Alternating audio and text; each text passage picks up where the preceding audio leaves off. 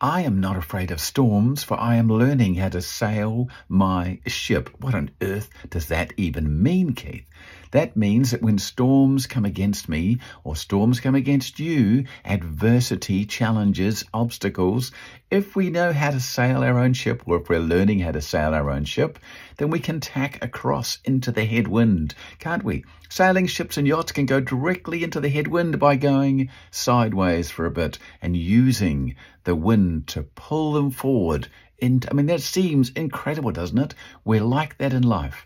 If you have a goal, if you have a dream, if you have a destination, like the person on the ship, in this case, let's make it you on the ship, and you know how to sail your ship, yourself, your heart, your spirit, your life, you know how to move forward, and the dream is big, the goal is powerful, you're going to find a way to move forward no matter what, then you're not afraid of the storm.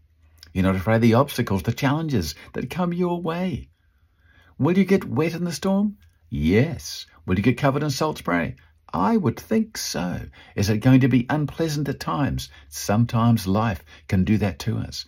But if you have a goal, a dream, and you know how to tack across, will it take a little longer, Keith, tacking across instead of going straight? Absolutely.